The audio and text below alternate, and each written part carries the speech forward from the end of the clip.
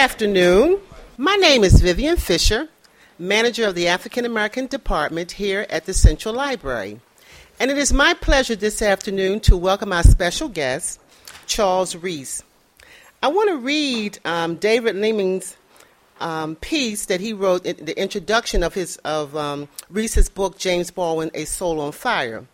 He writes, writing in the New York Times on April 12, 2000, David DeWitt called the off-Broadway production of Howard B. Simmons' James Baldwin, A Soul on Fire, the best sort of theatrical biography, and praised the passionate performance of the lead actor, Charles Reese.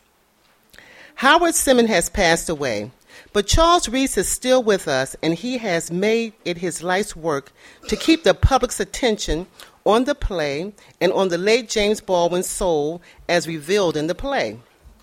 The publication of his book during the years marking the 25th anniversary of Baldwin's death is one result of Mr. Reese's commitment.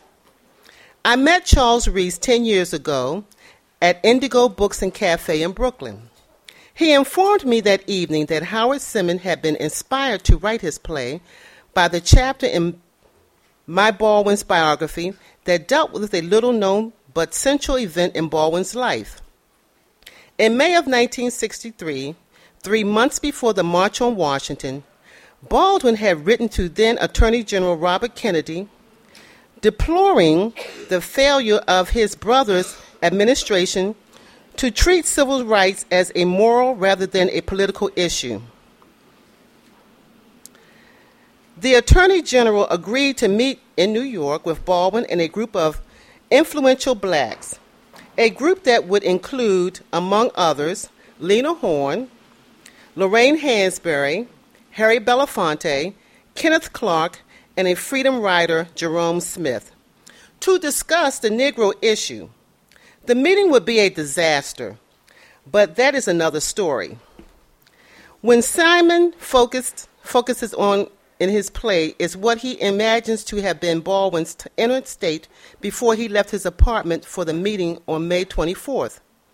As a Baldwin friend and biographer, I can attest to the accuracy of Simon's imagination, and as one who has seen the play, to Reese's interpretation of Simon's vision. Baldwin was in many ways a burning soul, a man who loved the simple joys of life, eating, singing, loving. But he was above all a prophet, a man possessed by a driving and demanding need to remind his people, black and white, of how they had lost sight of the right path. He and his friends would remind Kennedy of that moral blindness when in the meeting Kennedy suggested that blacks, like his fellow Irishmen, could pull themselves up by their bootstraps, and that in 40 years or so, one might even become president. Baldwin reminded him that blacks had arrived here long before the Irish, and that an Irishman was now a president, whereas blacks were still required to supplicate and beg you for justice.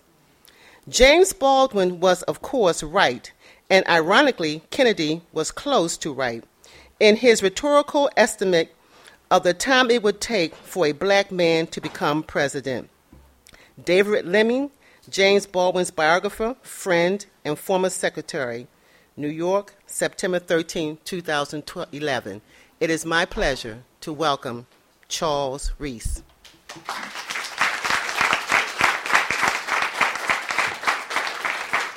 I said, brother, I know the road is long, and oh, sisters, keep your eye on the prize. Keep your eye on the prize. Hold on. Paul and Silas was bound for jail. Had no money for to go their bail. Keep your eye on the prize. Hold on. Come on. Hold on. You say, oh. Keep your eye on the prize. Hold on.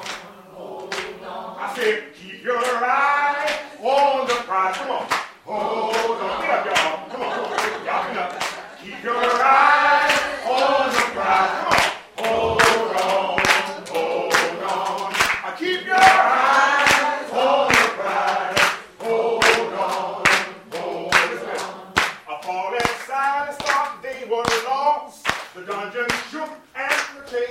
more. Keep your eyes on the prize. Hold on, hold on. Keep your eyes on the prize. Hold on, hold on. Keep your eyes on the prize. Hold on. Hug somebody who wants us to see. Y'all feel better? After a call, everybody go call and response. We're going to have another one later. That was your warm-up time. All right? So for those of you who don't know me, my name is Charles Reese. And for those of you who do know me, my name is still Charles Reese.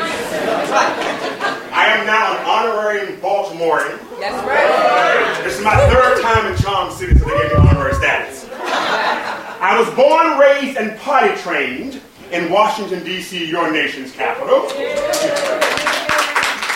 Rooted in theater and the fine arts in New York by way of Atlanta, now in Baltimore, Maryland, Charm City.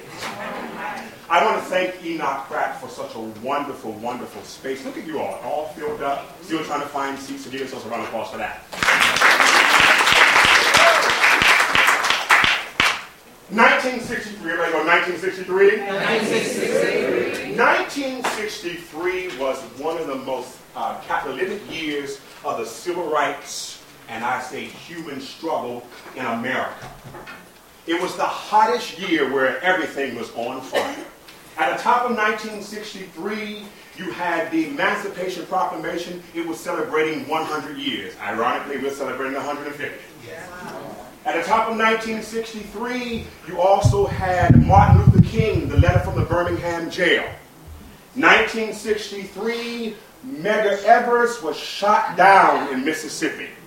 And it was so ironic that Miss Myrlie Evers was just giving the prayer this year at the inauguration for an African-American president. But back to 1963. 1963, the March on Washington. Everybody remembers that I have a dream that one day this nation will rise up and live out the true meaning of its creed. We hold these truths to be self-evident that all men, I'm going to say, and women were created equal. I have a dream that one day my 4 little children will live in a nation where they will not be judged by the color of their skin, but by the content of their character. I have a dream. Yes. Yes. 1963. August the 28th, to be exact. 2 weeks later, 4 little girls in Alabama got bombed in Birmingham. 1963, November the 22nd to be exact, the President of the United States of America was shot in Dallas, Texas. I was born in 1963, and my mother told me that was on her back at 8 months in the March on Washington, so all the information I got was from her back. But also in 1963, there was a wonderful man by the name of James Baldwin. Everybody go, James Baldwin? James Baldwin. He was a fierce writer. He was a fierce activist. He was a fierce man of, I call, many distinctions. But today, I'm celebrating him as a civil rights activist who didn't always get his due. But if you want to learn about Baldwin, it's all inside the book. I had a dear friend of mine by the name of Howard Simon, who was my dear Morehouse brother, and he actually wrote this actual play form. I starred in the play on Off-Broadway, which she talked about a little bit, and what we decided to do, since Mr. Simon is gone, it was my job to become an editor to get the playbook published. So now we have it published, and what I want to do for you is to share something from this particular book, and then we're going to journey through some other things about Baldwin. As you know, in 1963, James Baldwin had a secret meeting. Everybody go secret? Secret. Because y'all hadn't heard about it, right? Well, let's go. The secret is out now. It's out. 1963, Baldwin met Robert Kennedy, but he decided he wasn't going to go by himself. He had to have some other Negroes. Now, we were called Negroes back there. Everybody go Negro. Negro. Say it properly, Negro. Negro. Okay, let me give you a little sidebar. Sidebar about Negro. Now, I'm going to come back to that. See, that's the other part of me over there. Sidebar. I was born a Negro. I was the youngest of 7 children. Same mother, same father. But let me tell you how I became black. On my birth certificate, I was born Negro. In Washington, D.C., when you go to elementary school, my grandmother said, you are a Negro. When you get to the class, tell Miss Gibson you're a Negro, and you can open up class for a whole week. Recognize your name and your nationality, Negro. I go to class, 5 years old, stand up, see my name, say, oh, my name's Charles Reese and I'm a Negro. Miss Gibson said, son, I'm sorry, you're not a Negro, you're black because James Baldwin said, say it loud, I'm black and proud, that's how I came black. True story. That's how I became black. But Baldwin had to find a good group of Negroes to bring to this meeting because the Kennedys had read his book called The Fire Next Time, which we're going to do some reading from later. And in The Fire Next Time, it was fiery hot up in that book. But the Kennedys got hold to it, and they thought, well, maybe Baldwin would be the person to talk to. So he got some people together, like Lorraine Hansberry, who at that time was the first African-American woman who had a play on Broadway. And anybody know the name of that play? There it is. Not only did he invite Lorraine Hansberry, he decided that he needed to invite Lena Horne because she had the first African-American contract for a studio. Then he decided, you know what? Daylight come and we won't go home. He said, Harry Belafonte, come on up in here.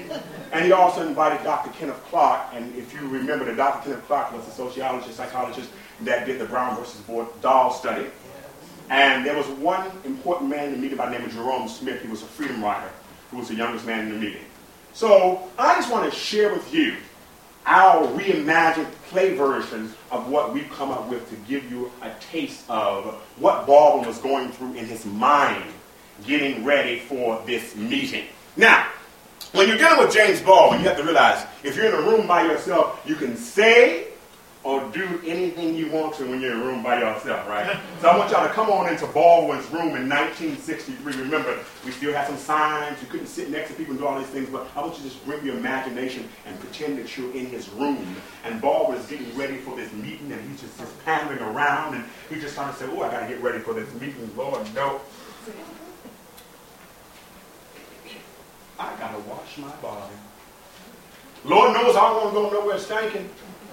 It is a sin and an abomination against God. I got to wash the ash off my skin, my black, ugly skin. Now, my daddy always said I was ugly. And then everybody else said it. Oh, Black Jimmy is so ugly. Ugly by whose standards?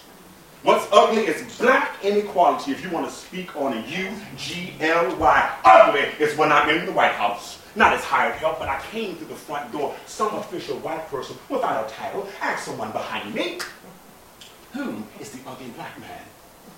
And I'm in the White House just like him. Ugly is when world-renowned black entertainers like Josephine Baker, Paul Robeson receive better public accommodations abroad than in their own country. Perhaps it's not the black man's country. I got to wash the ash off my knees, but it's not the white man's either. You see, the native said, the land belonged to the great one. I've got to wash the ash off my knees. Ugly is when you can't see me from your pulpit reverend up in Harlem because I've got sugar in my shoes. I've got to wash the ash off my knees. Always on my knees for one reason or another. Sometimes these folk make me want to wash off all my skin, be born anew, lifted up as in a host or multitude of giving praises, shouting in the morning time, calling on my Lord Jesus Christ. Hallelujah! Thank you, Jesus.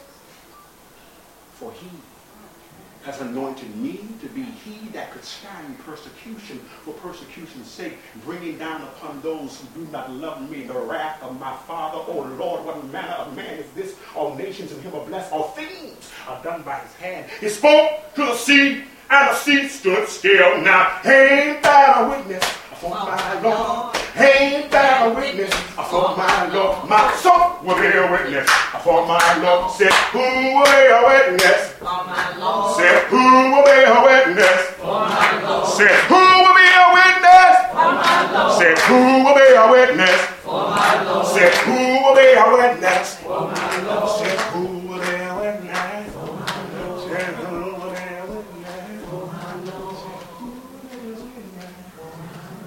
What shall I wear to meet the Attorney General? I'm going to say that one more time. What? Jimmy Baldwin shall I wear to meet the Attorney General? Now you see, I have called on others to be by my side. I've called on Lorraine Hansberry. I've called on Lena Horne. I've called on Harry Belafonte and Dr. Kenneth Flock to be by my side, standing hand in hand, for the final is near, y'all. It is now or doomsday, Mr. Kennedy. Which shall it be? Family man of Hickory Hill, Hyannis, descendants of those railroad workers who were always overworked with unfair pay. What shall I wear to meet you? Shall it be of gold bronze and a ruby red sun from which I flow through Mother Africa? What I wear, how I wear my hair have become confusing apparatuses of control administered by the uninformed, wearing uniforms of oppressive colors. What shall I wear to meet the man having no name? Shall it be of raging blue, where millions of my ancestors they drowned, waiting in the passage where Tituba flew across? Oh, shall it be the ocean blue? Because blue is what I am, cause that man done left me. Don't know why. There's no sun up in the sky. Stormy weather.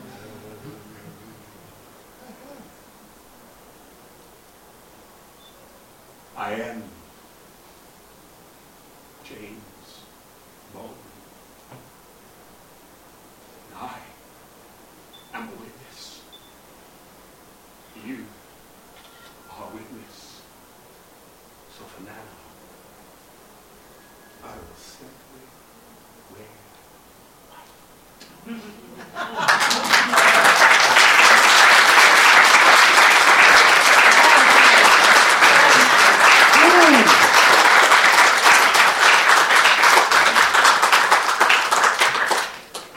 That's how he felt about that.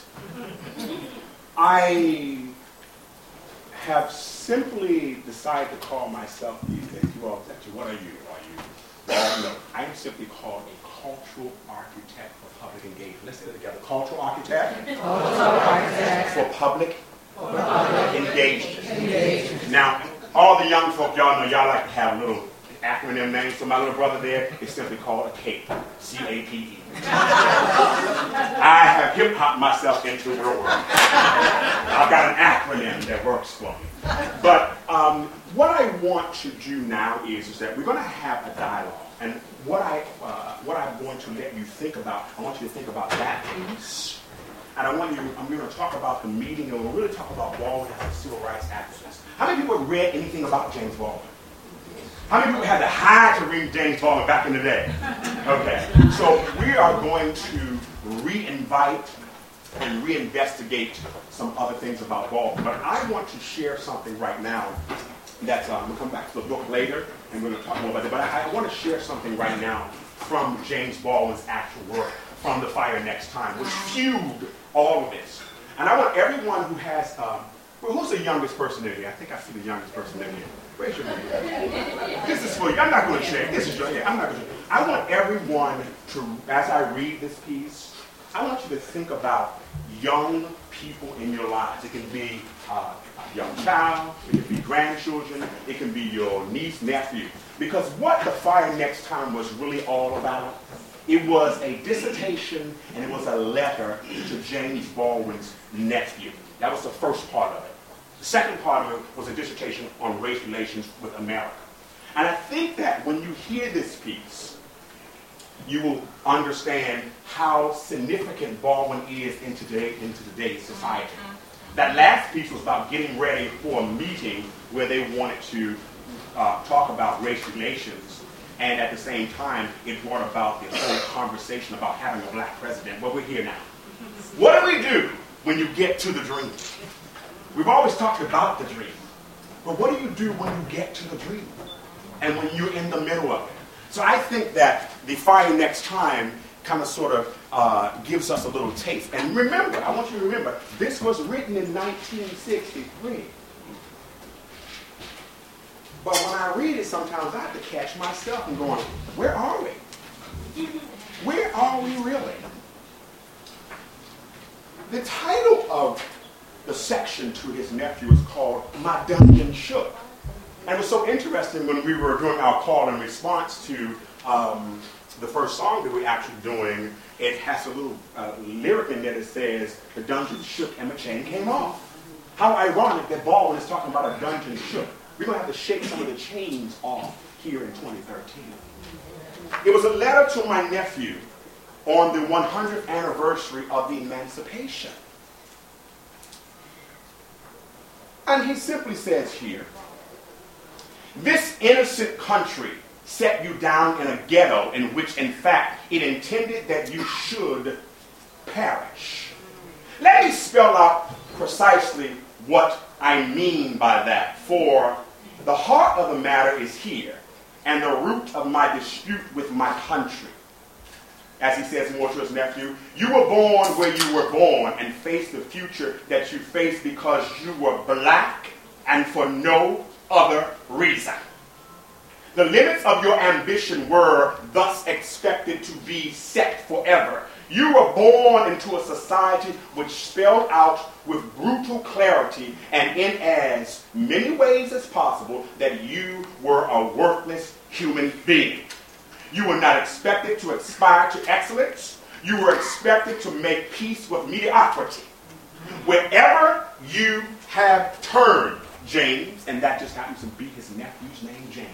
Wherever you have turned, James, in your short time on this earth, and he was 15 at that time, you have been told where you could go and what you could do and how you could do it, and where you could live and whom you could marry. I know your countrymen do not agree with me about this, and I hear them saying, you exaggerate. They do not know Harlem, and I do. So do you. Take no one's word for anything. I'm going to say that again. Take no one's word for anything, including mine. But trust your experience. Know whence you came. Know whence you came. Know whence you came. If you know whence you came, there's really no limit to where you can go. The details and symbols of your life have been deliberately constructed to make you believe what white people say about you. Please try to remember that what they believe as well as what they do and cause you to endure does not testify to your inferiority, but to their inhumanity and fear. Please try to be clear, dear James, through the storm which rages about your youthful head today, about the reality which lies behind the words acceptance and integration. Everybody go, acceptance and integration. Acceptance and integration. There is no reason for you to try to become like white people, and there's no basis whatever for their impertinent assumption that they must accept you. The really terrible thing, old buddy, is that you must accept them. And I mean that very seriously. You must accept them, and accept them with love. Everyone say love. Love. For those innocent people have no other hope. They are in effect still trapped in a history which they do not understand. And until they understand it, they cannot be released from it. They have had to believe for many years and for innumerable reasons that black men are inferior to white men. Many of them indeed know better. But as you will discover, people find it very difficult to act on what they know. To act is to be committed. To act is to be committed. And to be committed is to be in danger. In this case, the danger in the minds of most white Americans is the loss of their identity. Try to imagine how you'd feel if you woke up one morning to find the sun shining and all the stars aflame. You'll be frightened because it is out of the order of nature. Any upheaval in the universe is terrifying because it so profoundly attacks one's sense of one's own reality. Well, the black man has functioned in the white man's world as a fixed star, as an immovable pillar, and as he moves out of his place, heaven and earth are shaken to their foundations. You don't be afraid. I said that it was intended that you should perish in the ghetto. Perish by never being allowed to go behind the white man's definitions, by never being allowed to spell your proper name. You have, and many of us have, defeated this intention. And by a terrible law, a terrible paradox, those innocents who believe that your imprisonment made them safe are losing their grasp to reality. But these men are your brothers. I want to say that one more time. But these men are your brothers. Your lost younger brothers. And if the word integration means anything, this is what it means. That we, with love, shall force our brothers to see themselves as they are, to cease fleeing from reality and begin to change it. For this is your home, my friend. Do not be driven from it. Great men have done great things here and will again. And we can make America what America must become. It will be hard, James, but you come from sturdy peasant stock. Men who picked cotton and dammed rivers and built railroads, and in the teeth of the most terrifying odds, achieved an unassailable and monumental dignity. You come from a long line of great poets. Some of the greatest poets since Homer. One of them said that at a time I thought I was lost. My dungeon shook and the chains fell off.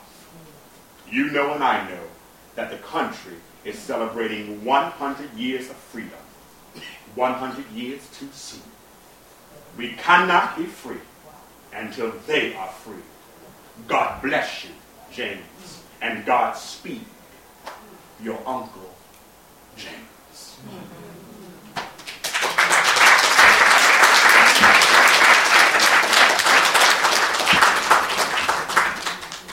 Feels like we're in another Twilight Zone of some sort when you hear that. I just want to do this. I think it's the perfect time. I just want to go around the room really quickly, those who will, and just give me one word that describes what this piece means today to today's society. Just one word. If you want to repeat someone else's, fine. Let's start right here. Okay. I'll say freedom. Freedom. Change. Change. Freedom. Okay. Change. It's one. One. Sabbath. Status. Okay. Sag. Learning. Learning. True. Inspire. Inspire. Freedom. Knowing. Knowing. Sadness. Sadness. Acceptance. Yes. Relevant. Relevance, like that. And experience. Inexperience, like that. Evolving. Evolving, like that. Yes. Yes. Yes, you. Respect, like that. You. Revelation. Revelation. Identity, in the red. Freedom. Right in the back. Acknowledgement. Acknowledgement. Let's go over to the side over here. I like the man over there with those wonderful glasses. With the gray beard. Yes. What's your word? Inspirational. Got it. The hat. Loving that. Yes. Oh, compassion. Compassion. Coming around. Right here. Love. Love. Thank you. Home. Home. Compliance. Understanding. Pride. Pride. Visionary. Visionary. Prophetic. Prophetic. Like that word. Relevant. Relevant. Sane. Ah. Fire. Oh, right now. We go yes. Okay. Acceptance. Acceptance. Relevant. Relevant. Identity. Mm-hmm. Spiritual. Ah, cameraman back there. Pictorial. I always like to find out what those, and think about those words. I mean, repetition is a wonderful thing. I heard freedom a lot. I heard identity. I heard what was the other word?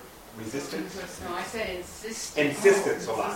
What I want to do is that I want to now hear some thoughts about you've heard a little bit about the Baldwin-Kennedy meeting, and you can ask you some questions about that, because that meeting, we're still discovering things. The only thing this play does is that it kind of sort of gets you just enough to wet your whistle so you can actually go more. The meeting was not televised. How I found out about it was because of David Lean. He had a book called James Baldwin, a Biography, which actually is not published right now anymore. I think you can find it online somewhere, a couple of them, and we're trying to figure out how to get that book out. But there was a chapter called Activism, and that's how we learned about it, by reading a biography. So I'm going to start and go, let's talk about James Baldwin a little bit as a civil rights activist. Who are our civil rights activists for today? If any. Well, first of all, you all are civil rights activists from the start, because y'all got computers, and no, I'm serious. The power of civil rights activism now is another whole different thing. We're going to come back to that, but let's just go back into this whole meeting and why I think that this meeting is so significant to the day. One, where are the artists like Lorraine? Harry's still here, and he's still throwing some things down. And where are the artists of the day that actually keeps this movement driving? Because we're in the middle of a movement, people.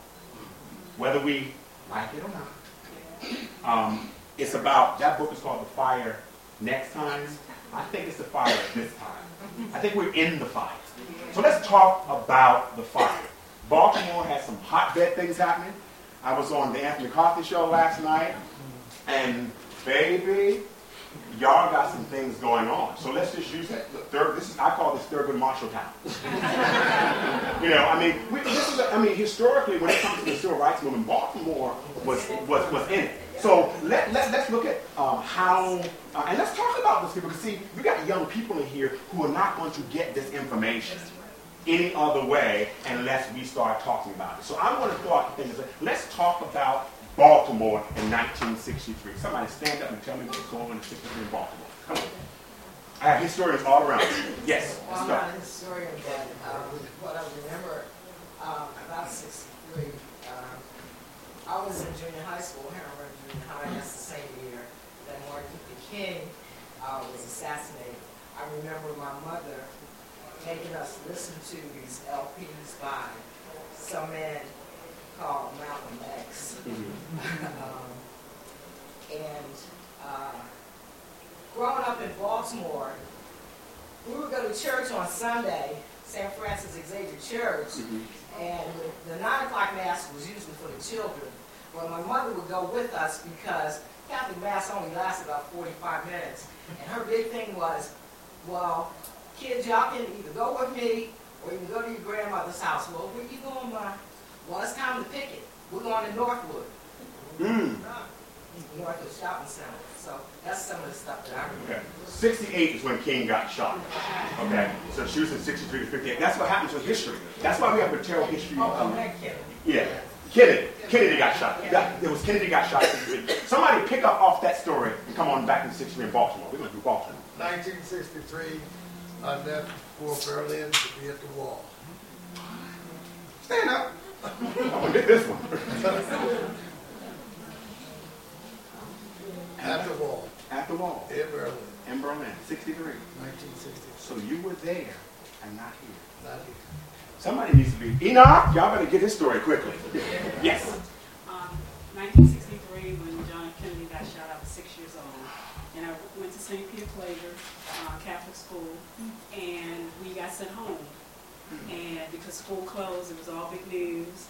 And I got home, and my grandmother was in the living room just crying and all upset and concerned. And, a lot was going on in the neighborhood because in our community, we saw John F. Kennedy as kind of like the savior kind of president, even though he didn't do a lot of things that we thought he should have done. Right. We still considered him to be a good president for our community.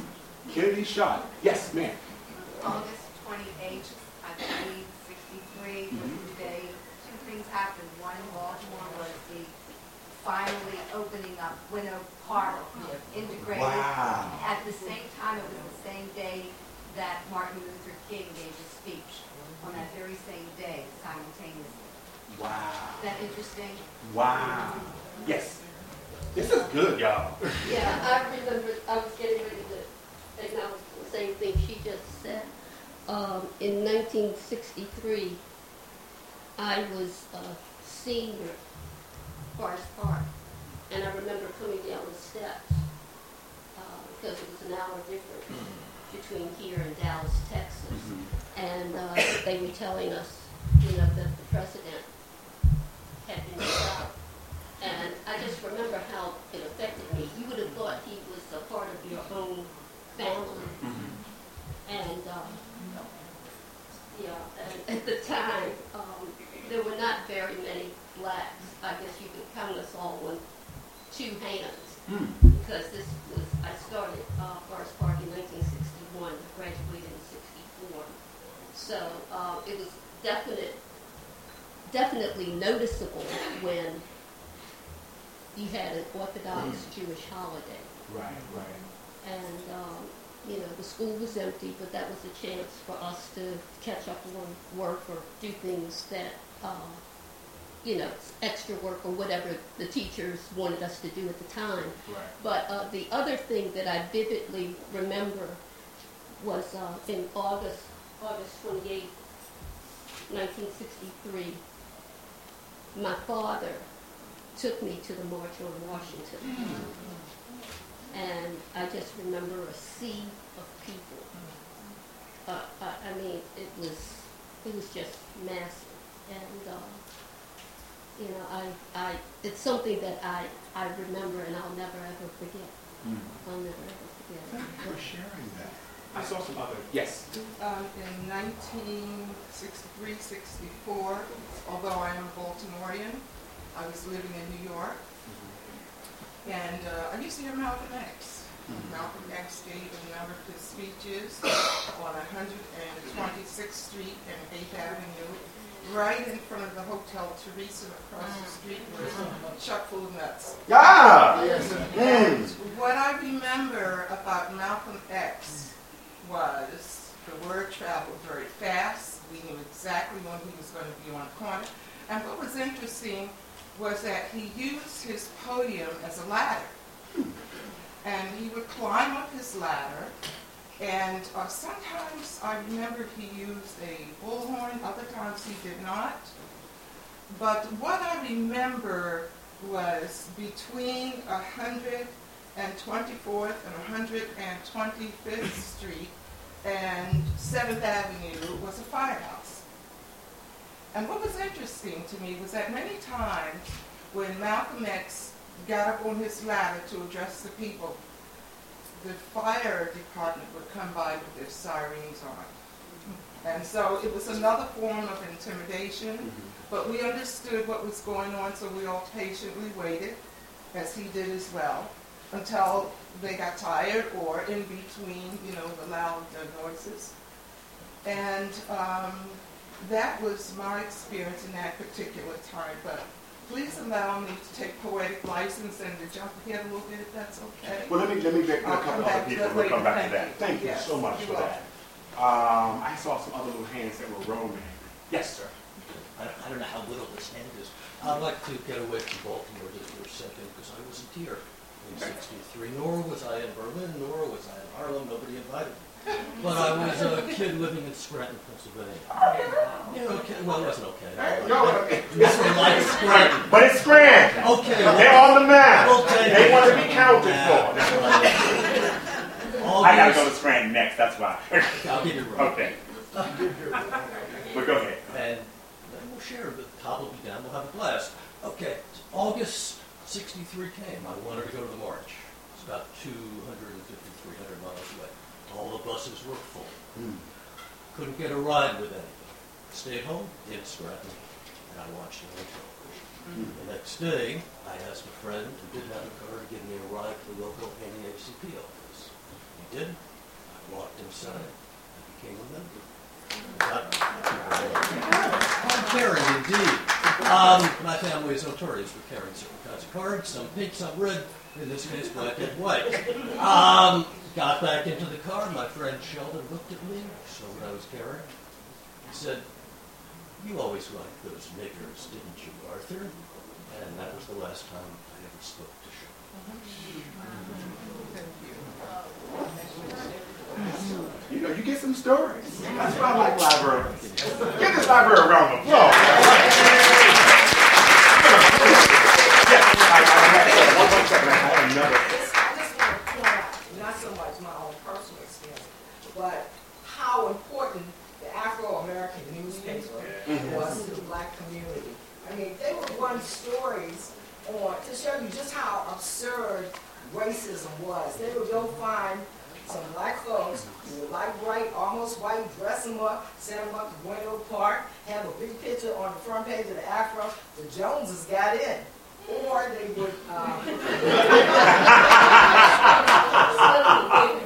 I remember another time there were some restaurants, may have been the Lord Baltimore Hotel or something. They had another brother and this woman dressed him up in this African garb and said he was a prince, and he got in. Well, I'm gonna wear me. I'm gonna try that one. But the Afro was extremely important to our. You know, that's a great segue too, because the significance of black newspapers and in general, because you know print's changing right now. The Afro-American newspaper is doing a story on this. I actually met with someone yesterday, so there will be a follow-up story on Thursday. Everybody get that Thursday issue that's coming up, and we're going to take a little group picture too to send it to them as a group. So we're going to everybody make sure they stay for that. Give y'all fair warning. But you mentioned a paper too, black paper. I know there was the Chicago Defender. It was Afro. What are some of the other names? Pittsburgh Courier. What are some of the other names of the papers that were out? New Amsterdam. Yes. Okay. What's the Beacon? Yeah. What else? What other papers? Buffalo Courier. Buffalo Courier. What other papers? Reserve. No. Okay. Okay. Now, one of the stories. Chicago Defender. One of the stories that I got from my mother before she passed away, she used to talk about how they used to send messages through the black newspapers. If you were looking for somebody, you would put an ad in, and you would find people from state to state that particular way. That's why I didn't know the significance of black papers. Now, I went to an all-black school by the name of Morehouse College. Ever heard of it? Now, ironically enough, Morehouse is actually named after a white man. Right. His name is Mr. Morehouse, and it's so interesting. I tickle me sometimes. But that's what it is. It's Charlie Morehouse, I think was the name. But what was fascinating about Morehouse and when the schools were started, because by the time we get to 63, there was Reconstruction. There were a lot of battles that happened before we got to 63. I think 63 was like we reached the peak where we just had to get there. But Morehouse was founded in 1867, and I always thought it was so amazing they were founded in 1867 because the Emancipation Proclamation was in 1863. So there was no other way but for that school to start without having the support of our Caucasian brothers. Right. And I think when Baldwin talks about this whole love thing here. Now, here's the thing. The school across the way was Spelman College. So they had now, Spelman College didn't come until 1881. Y'all want to know why? Why? Okay. Everybody need it. No, you got to everybody need it. Come on. Everybody need it. Women were not encouraged to go to college, just like Dr. Harrison just said. But here's the real deal. It's a Rockefeller school. The Rockefellers were sleeping with slaves. Oh! Ergo, I like that word. Everybody go, ergo. There were all these mulatto children. So, the wives of the Rockefellers, this is how I got the story. I'm going to take the 5th Amendment, but this is how I got it. The wives of the Rockefellers said, y'all going to have to do something with these babies. Some could pass for white, some could. Ergo, Spelman College. They're endowed by the Rockefellers. When I first got to Spelman, when I got in Morehouse, Spelman was our sister school, so we take classes together. And I always thought it was very interesting that my sister dorm, I stayed in Thurman Hall, named after Howard Thurman, but my sister dorm was a Chadwick. A Chadwick was my sister dorm. That was the maiden name of one of the Rockefeller's wives. They named all the buildings after the maiden names of the Rockefeller women. They knew! I done told it! But so by the time we got to celebrate 100 years, but remember, like I said, 1867 Morehouse, 1881 Spelman. So there was this big break. But all the schools actually started in the basement of the church, and that was Friendship Baptist Church in Atlanta, Georgia. And Morehouse actually moved from I think it was, they were in Augusta somewhere, they moved to Atlanta. And so this is where we come to King. King's father went to Morehouse, and of course King went to Morehouse. Getting back to King, because this meeting was 3 months before the March on Washington, what was fascinating is that people realized that most of these people, they were still young kids. They were, everybody was under 40. In that particular meeting, everybody was under 40. Martin Luther King got to Morehouse College when he was 15 years old. So he got his BA degree, he was just 19. By the time he got his master's, he was just like 20. So by the time he had his PhD before they had him doing the bus boycott with Rosa Parks. That is a very interesting thing to note about how he got all his education. Now he met Coretta Scott because Coretta was going to be an opera singer, y'all. She was at the conservatory. She said, I'm going to give up all of this. She used to do concerts for the movement. But she gave up that career so that she could be there standing with him on that. But I say all that part of history, jump back and forth between 1867 to 63, is that, within those 100 years, we have a 100-year history there that we don't talk about. I'm just trying to talk about just 50. Because within the last 50 years, we are now in the middle of this wheel whereby the changes that happened from 63 to 2013, have we recognized them? Do we talk about them? How are we teaching our children about them? I mean, most of our young children now get information. They might know things maybe 5 years ago, maybe 10. And when you try to go back, you say no. I hear you. I agree with you agree with okay. Well, when I'm back in 1867, so I know you're probably saying, this man is old. I'm just turned 50, okay? I'm just turned 50. Okay. But I can act like I'm 12. But I think I was a kid. Because he's so entertaining. But I'm glad you're here. But see, this is what it's really all about. What's your name, my brother? Ishan. What's that again? Ishan. How old are you? 13 years old. So now this will be the next historian. I know you might not remember everything today, but don't worry about it. It'll come back to you later. And please share some of these stories. So I won't feel like I'm really old. And y'all, you need to give him a double applause. But here's the thing. Folks don't come up to you if they don't feel you. You know what I'm saying? They won't. Kids, they won't. I'm honoring you, my brother. I'm really honoring you. And I'm honoring you right now with the Langston Hughes poem, because this is one of the first poems I learned from my 6th grade teacher. This is just for you. It's called I Too by Langston Hughes.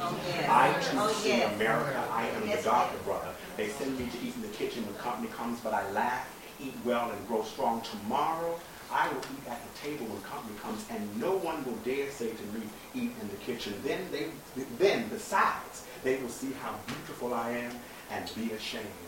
I too am America, and so are you, my brother. Yeah.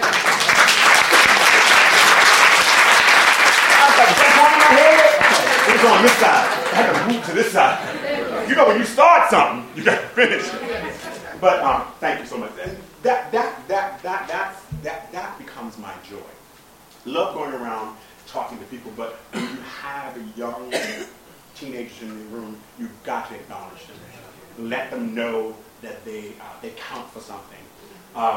I want the whole city of Baltimore. I want you to read this book, because we're going to sign some of these. I ain't got but about 20, so let's get them all gone. Okay.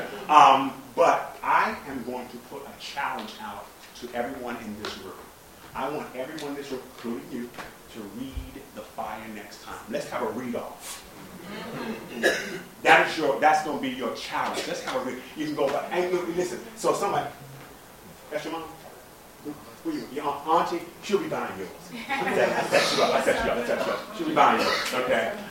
Because, and you can also get it from the library. The library will be so glad when you go up there. So, can I get James Baldwin A Fire Next Time? She'll be so happy because she has to go to all. If she can't find it here, they can go to all the libraries. You can move all the books here and have all your friends come here and read it.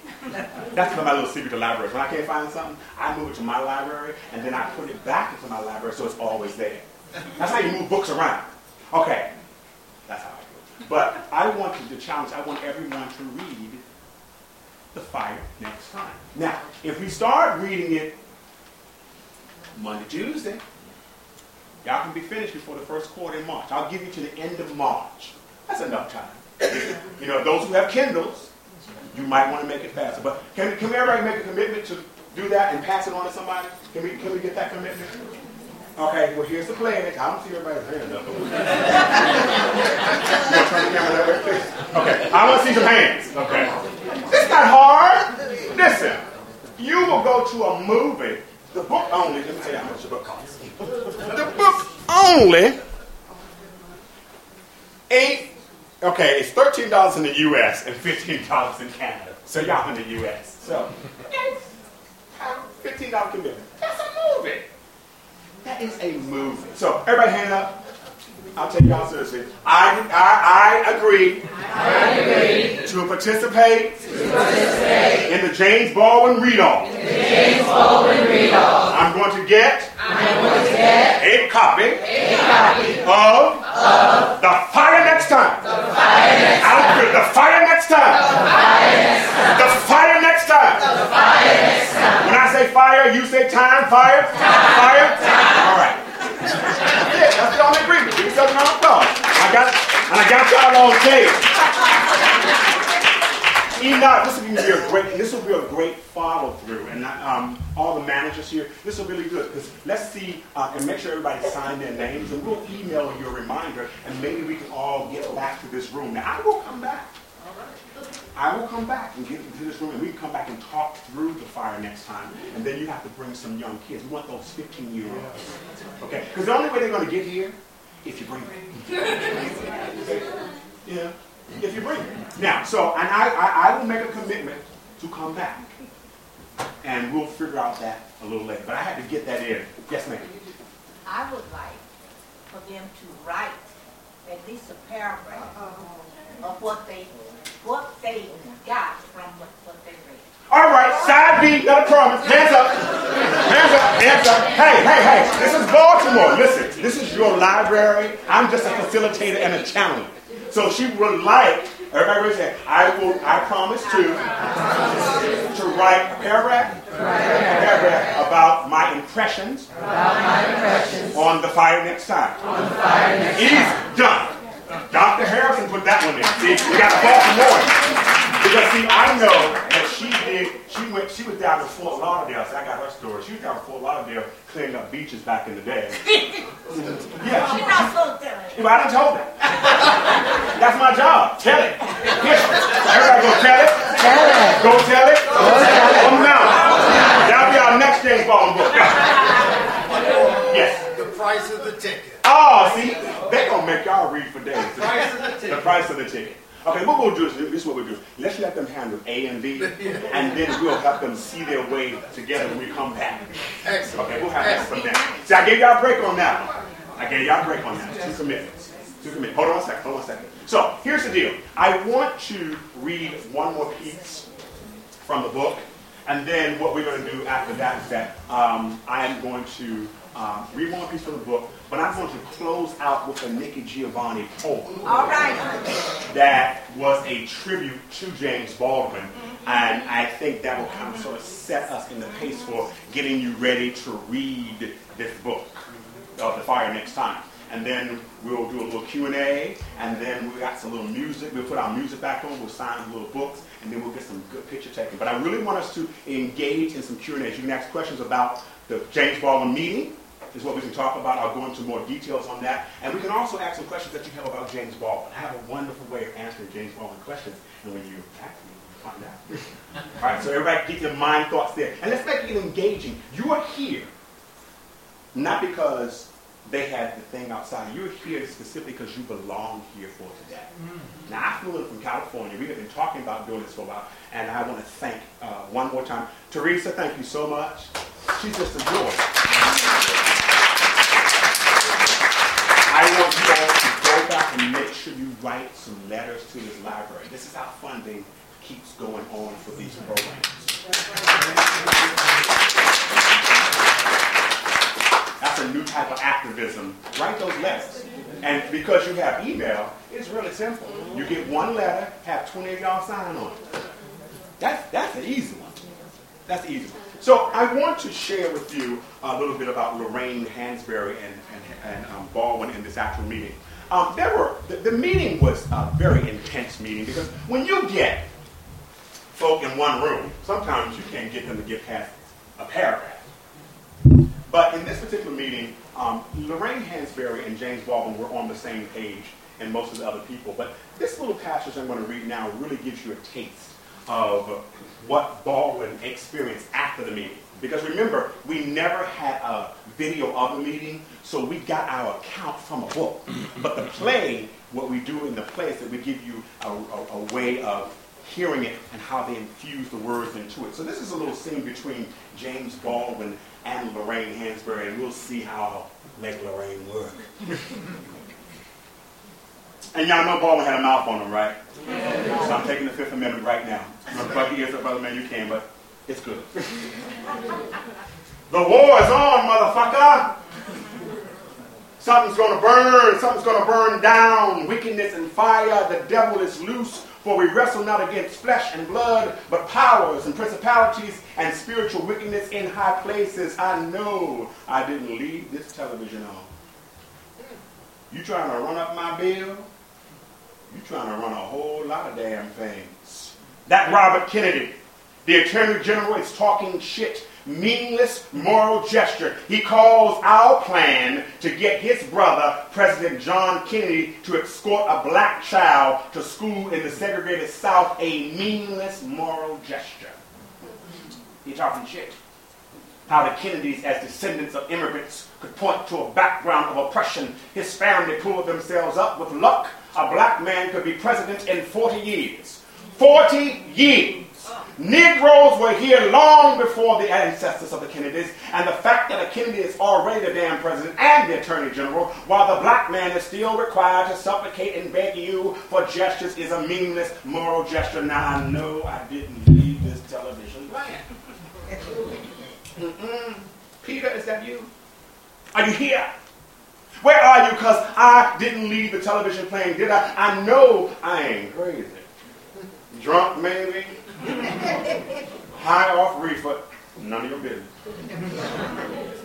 But I did not leave this set running.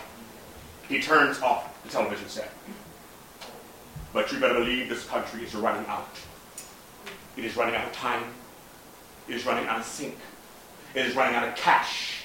Where the man can spit on you and call you nigger, and I best like it if I want to live. The telephone rings. It's Lorraine Hansberry. Hello. I rejoiced when I heard them say, let us go into the house of the Lord. But our house is burning down, brother, what shall we do?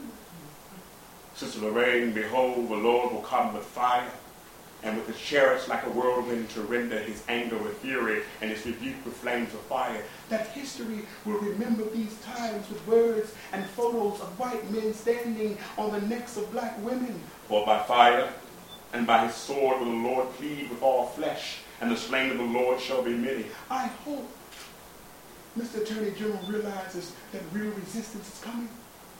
Maybe the meeting will lead to some type of action. We were not a group of Negroes begging the white power structure to be nice. To be nice to Negroes.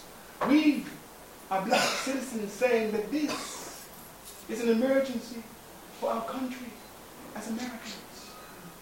God sent Noah the rainbow sign. No more water. The fire next time. And they sing, my Lord, he calls me. He calls me by the thunder. The trumpet sounds within my soul. I ain't got it all to say.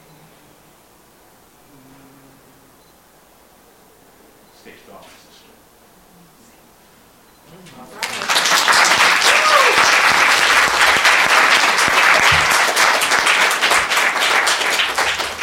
A little footnote. At that time, Lorraine Hansberry was diagnosed with cancer. She died a year later. Fiery souls, fiery spirits. Fiery James Baldwin, fiery Lena Horne, fiery Lorraine Hansberry. If you get a chance, there is a book called The Cross of the Redemption. I'm not going to read this one. I'm just going to hold this one up because I want to close out. Let's do one more dialogue in. But this is an amazing book. It's called The Cross of Redemption, Uncollected Writings. And these are some of the writings of James Baldwin that never got published. And there's an account in this book called The Summit. And Baldwin speaks very candidly. He did that in like 1979. I had not read it. I found it when I was doing a salon in LA just about 3 months ago. Going to show you how you start something. I am still learning and adding on to things. Never knew this book existed. This book has been around for about 2 years. I found this in my library in LA. It's been traveling with me. I got to take it back. But I've been renewing it offline, online, I should say, all the time. So I've had it now for like, I can't get it back.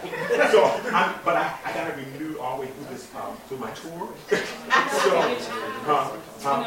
Okay, Christmas gift. When I come back for the next time. But no, one thing about Baldwin, you get so hooked. I mean, there are things in here that I did not imagine, but there's a wonderful. He talks about Lorraine in such a beautiful way, in a way I've never heard someone talk about Lorraine Hansberry and what she meant in that meeting. Black women, I'm just going to say it, you have such power. And I know sometimes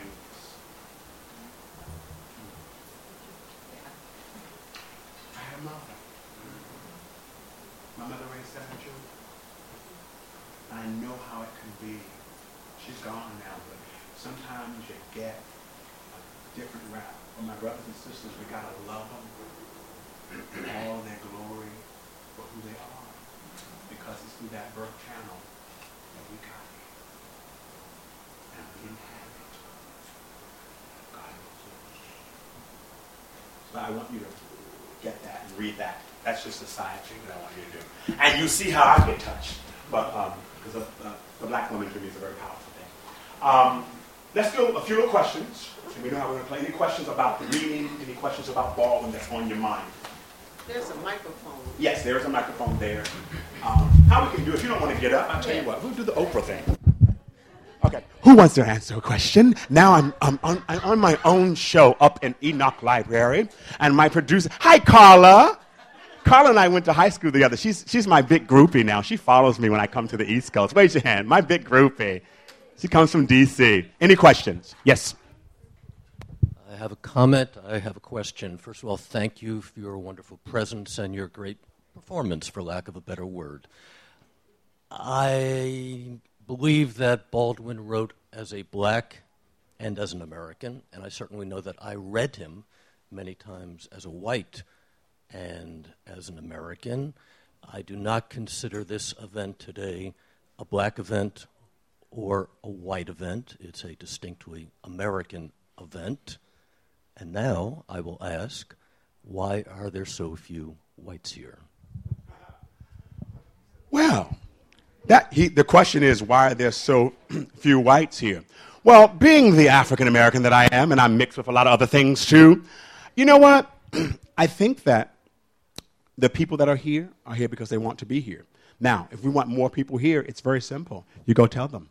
Go tell them on the mountain that when we come back, we're reading The Fire Next Time and see what's what. Because I think that and you're right about that, Baldwin did not want to be classified as a black writer. He wanted to be an American writer. And but here's the thing. We live in a country that has a catch-22. You know, and remember, Baldwin left this country in 1948 to go to Paris. Let's just deal with that. Okay, and I called it the expatriate years. From 1948 to 1955, he went to Paris. And guess what? He finished, his first book was Go Tell It on the Mountain, which was really about him growing up in Harlem. So his first book was finished in Paris. I think sometimes that whole thing is, and this may or may not answer your question, I think we hit that.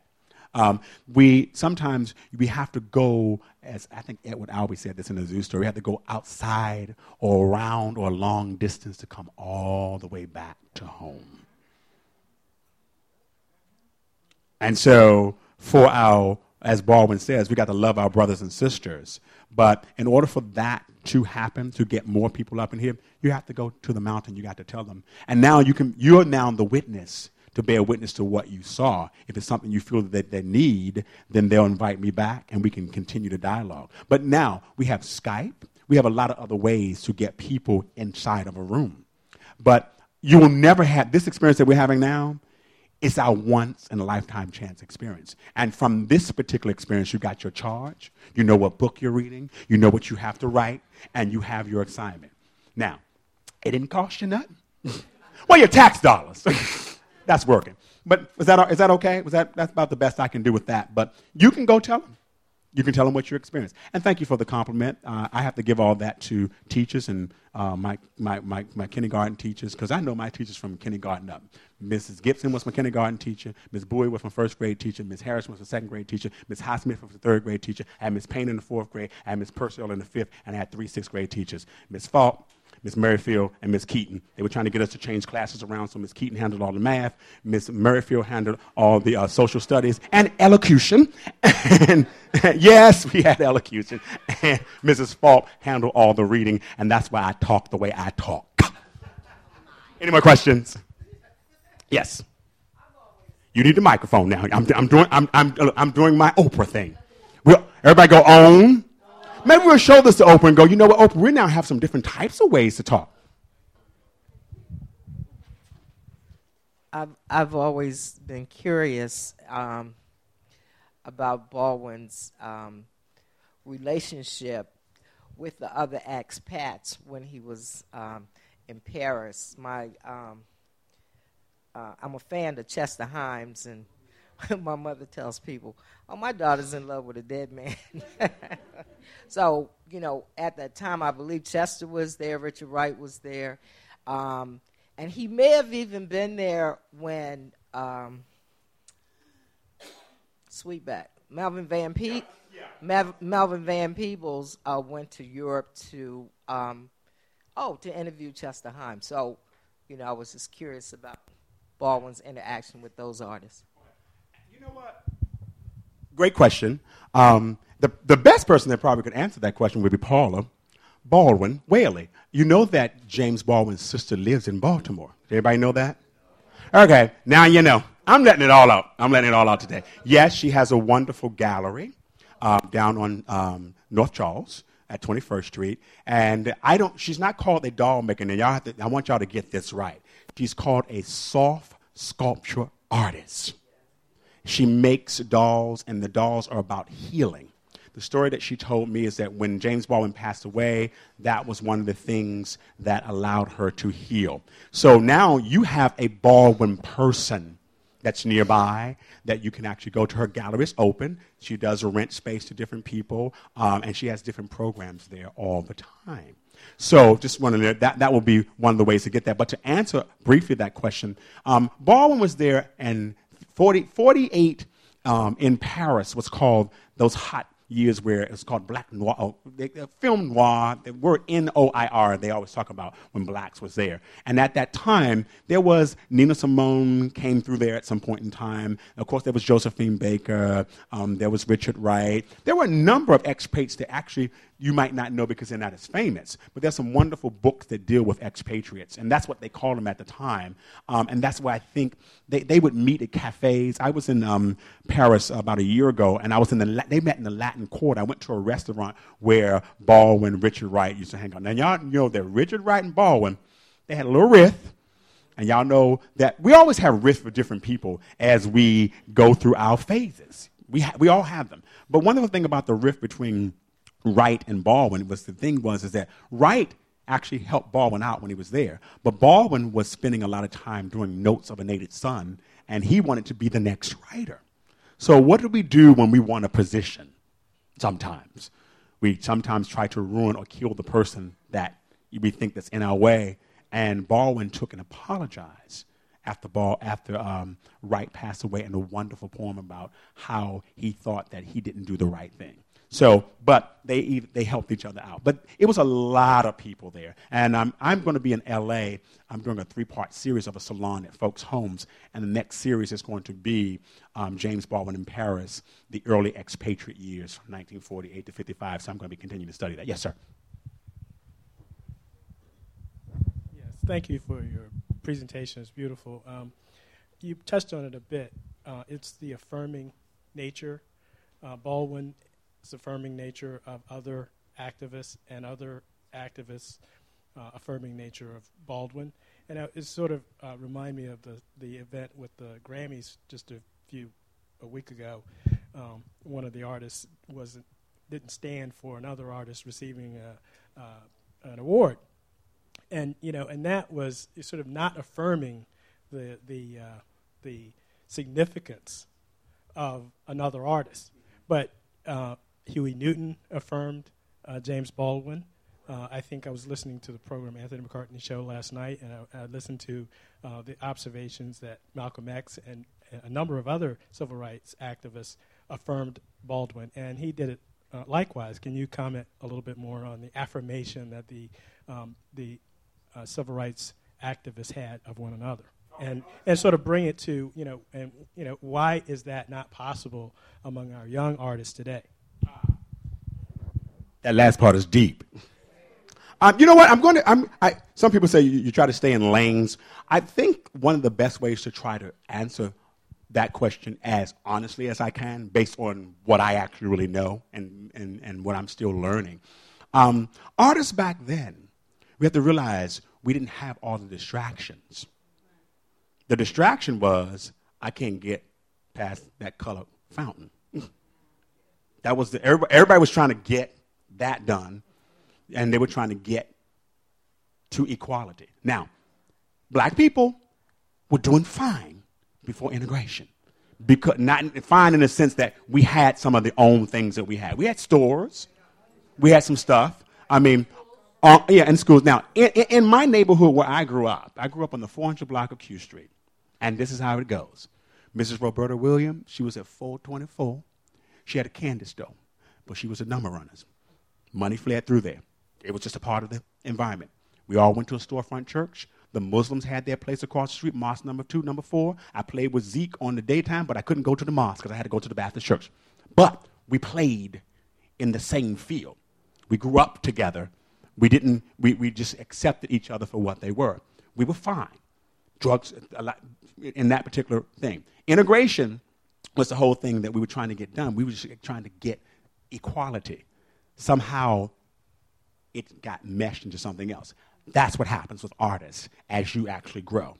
I just recently did a pilot for a TV show, and y'all look out for this because if it gets picked up, then I can fly back in more.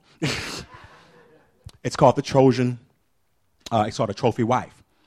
This brother who decided to do this, he did a web show.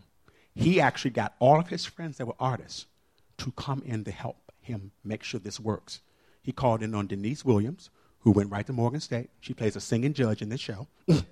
He called in on Ray Parker Jr., because he did a documentary on them. He called on Sly Stone. Sly plays a waiter in this piece.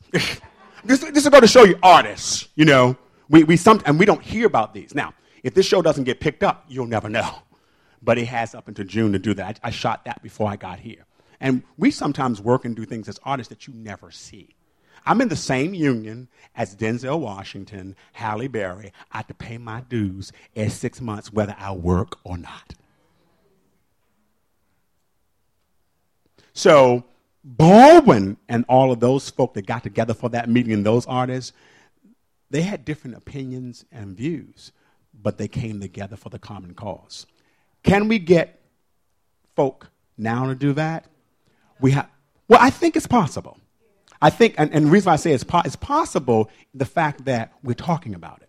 Because remember, this meeting was talking about, Kennedy just mentioned that perhaps with luck, within 40 years, there will be a black president. If you talk about it long enough, some action will happen. Now, you do have to put some action behind this talk, okay? I've had this book sitting in my computer because the playwright died, and I was mad because the playwright died. I said, well, what am I going to do? I finally published it, and now I'm talking around the United States. That's the best I can do with that. What I think we should do with that particular question is to, if we can, let's post that somewhere on some emailable things and see if we can get some other thoughts. Because I think you might be onto something. That can be something that can be funded. That can be another whole conversation. June is Black History, as Music Month, I should say. Maybe those will be some times whereby some of those things can come up and bring the young artists in and talk to them about it. Because a lot of times we're talking to us in our own minds, and now we have to open that conversation up. Like today, when I do salons, they're all different. This one is designed for you, specifically, based on what you want. I can only come in and start a process, but like I said, I'm a cultural architect for public engagement. We're engaging you in conversation by using this little book. Hope that helps. 2 more questions? Okay, 2 more questions. That means we're on time. I just want to make a comment. I think one of the things we need to stay aware of is that the media, the information we get via media, mainstream media, isn't always accurate. And we saw that with the presidential election, how President Obama was always shown not being in the lead. And then when they did the analysis of the data afterwards, they only had picked a certain population to get their information from, whereas online, the young people had it right.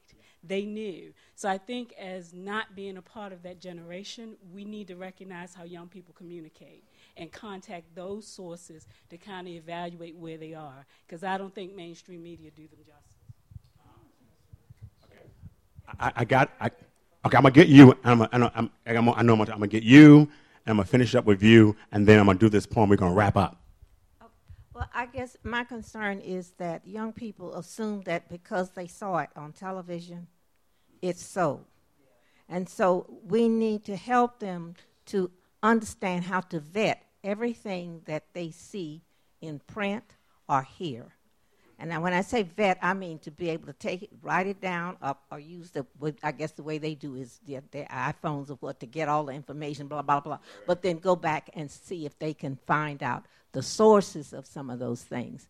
And I believe that this last session with our president, a lot of stuff was jacked up because young people did not understand that they were not getting accuracy.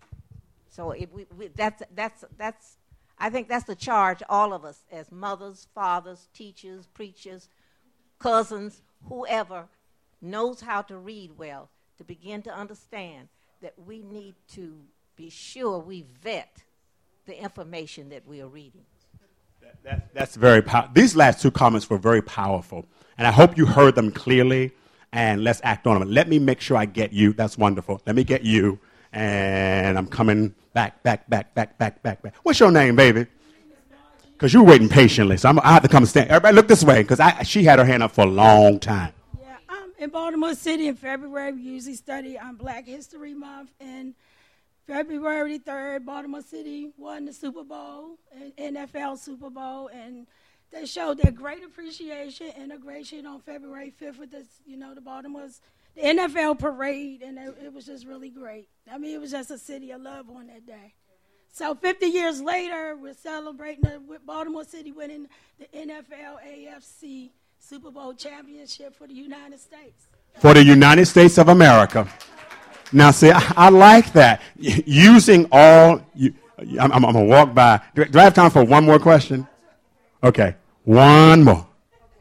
This isn't a question, but I think that since we have an assignment to read the flyer next time and write a paragraph, I think we should have an email address to send them to at the library. Okay. So that's my comment. Can we work that out? She'll address that. Okay. We're going to address that last. Or maybe we can assign somebody. But where's that hand? I saw that one little hand. Okay, I'm going to come back to you. This is going to be the last, comment, and I'm going to let you address that. And we're going to Nikki Giovanni, and then we're going to sign some books. I had wanted you to comment a little bit on the next generation's acceptance of Baldwin. I know that he had trouble with Eldridge Cleaver. To talk a little bit about that, but also about his challenge of the archetype of masculinity. Okay. All right. The challenge of the archetype of masculinity. humanity and moving forward to the new generation of the people who are going to take over for us. Did I get that right? Okay, so here's the thing. Baldwin was, I consider him a prophet. I think he was not before his time, he was right in his time, and the time is now. So, one of the ways to address that, everybody knows that Baldwin was an openly gay black man. Let's just get over it, and everybody say he's openly gay black man. Okay, that's it. That's how I'm going to address that, but that wasn't a whole issue in his life. The first book that he wrote was Go Tell It on the Mountain, which was about the black church. The second book that he wrote was Giovanni's Room, which is about a gay life. Then the other books came after that, Fire Next Time. My favorite book happens to be Tell Me How Long the Train's Been Going. I'm giving you this list of books because this is what I want you to read. Because we got to read them. You can read them on Kindle. We can read them in groups. Do you know when I was in college, how I got through my Shakespeare class? I would go and get the album. You had to go get the albums then. And we would listen to the albums and we would read the Shakespeare. The Ides of March, did not great Julius beat for justice sake, but villain touched his body to this, that, but shall one of us have struck the foremost man of all the world was supporting robbers. That's how we got through it. I can say it now. That was 25 years ago. So we have to use what we got to get them in. Now, for young people, for them to get into Baldwin, there's several ways to get into Baldwin. When I do this presentation, I can do a presentation on this book several different ways. Today, take care. Okay, I'm so glad you all came.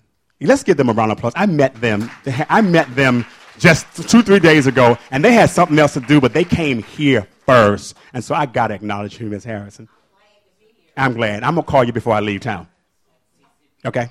All right. All right. Peace and blessings. Thank you. Okay. So, getting back to that question is that I think what we want to do is that we want to use this library and start finding all the books. And we find Next Time is the right book to get them into it because it was a letter written to a 15-year-old. And that that letter still remains today. And I think if we start there, it'll be a wonderful way for us to get into Baldwin. Now, getting Baldwin into schools has always been difficult. I don't know why it's not on everybody's reading curriculum, but I can tell you the Library of Congress has The Fire Next Time as a change lifer book in America.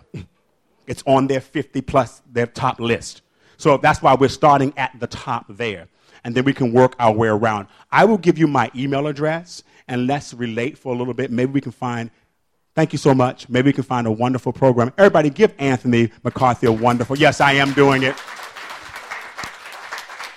On May the 10th, he's actually going to be doing the Anthony McCarthy Awards. This year, he's giving out civil rights awards this year on May 10th. He's really been doing a wonderful job and keep other legacy things together. So I just have to acknowledge that. And I was on his radio show for a whole hour yesterday. You can't buy that time. So thank you so much, Anthony. I just had to take that publicly. All right? So I'll give you my email address, and then we can... I'm sorry? My email address is really easy. It's charlesreese63@gmail.com. Isn't that easy? All right? My whole name. And when you get the book, you can spell it right. And it's inside the book. All right, so let me. Is everybody okay? Let me move on along because I know people. First of all, I've had a wonderful time. And I hope you all had a wonderful time because I've enjoyed you so much. I'm going to do, you know what? Let's just put some music. I'm going to let you answer that question. Do y'all really want to hear this nigga Giovanni poem? Yeah. Okay.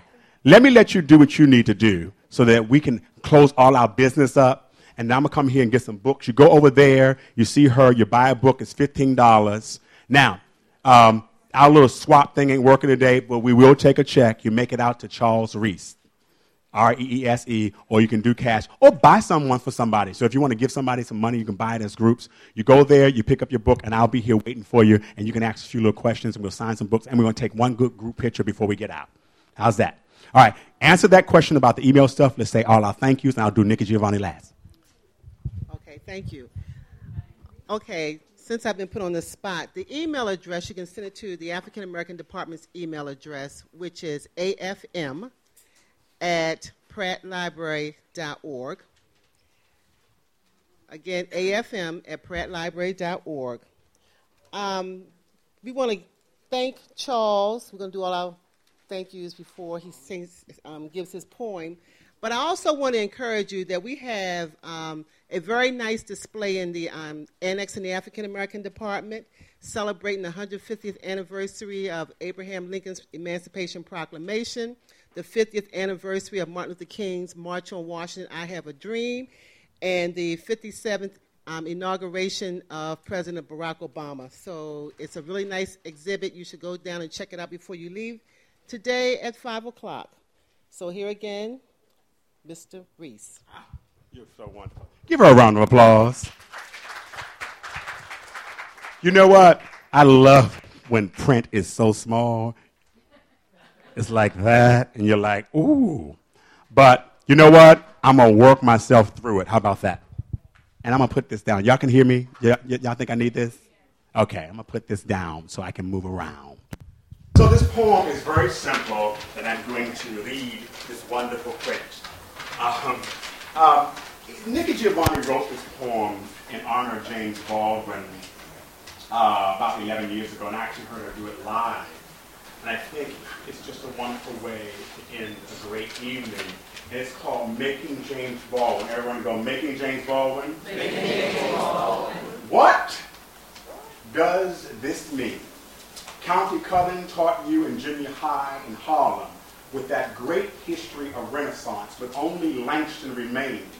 What does it mean when you know you really don't want to deliver packages or be some sort of clerk in a back room somewhere way downtown?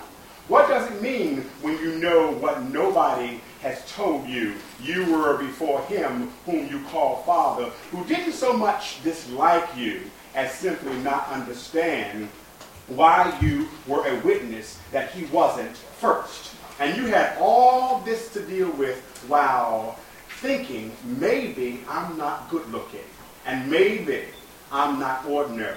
Would that make you a James Baldwin? So, when you are looking around and you realize you're angry because it just ain't right that people who look like you, people who are small and black and lonely, but bright and funny and sweet can't find a way in this world. And every time you do something you think is so pretty wonderful, that man whom you call father is trying to grind you down to his size, which ain't so much small as afraid of what's out there. And somehow you keep trying. So, to please the unpleasable. So you kitty preach in church because at least everybody says amen. And you think, I found my place, but you know you can't find a place where people still look at what your heart desires and what your arms desires and what your arms need as the worst sin, worse than lynching black men and women, worse than denying prescription drugs to old people, worse than withholding vaccinations from poor children, worse than anything, because even bad off NIGGERs want to find something worse than their pitiful lives. And they are trying to use you and your talent and your hopes and dreams to make themselves more whole. Would that make you a James Baldwin? And then it occurs to you, if a deer in headlights, if you are a deer in headlights, move and avoid being steamrolled. Move and don't take the madness. Move and write your books and determine never to deny what your heart knows. Truer, never turn your back on what your mind knows is right. Never refuse to hear the cry of the anguish or the laughter in the blues. Do it all one time. Your go around is the only time to do it. So stand up and be a stand-up guy who stands up first for yourself, then all the people who need an arm to lean on or a heart to hear, a voice to raise for the righteousness of it. And maybe, just maybe, that would make you a James Baldwin.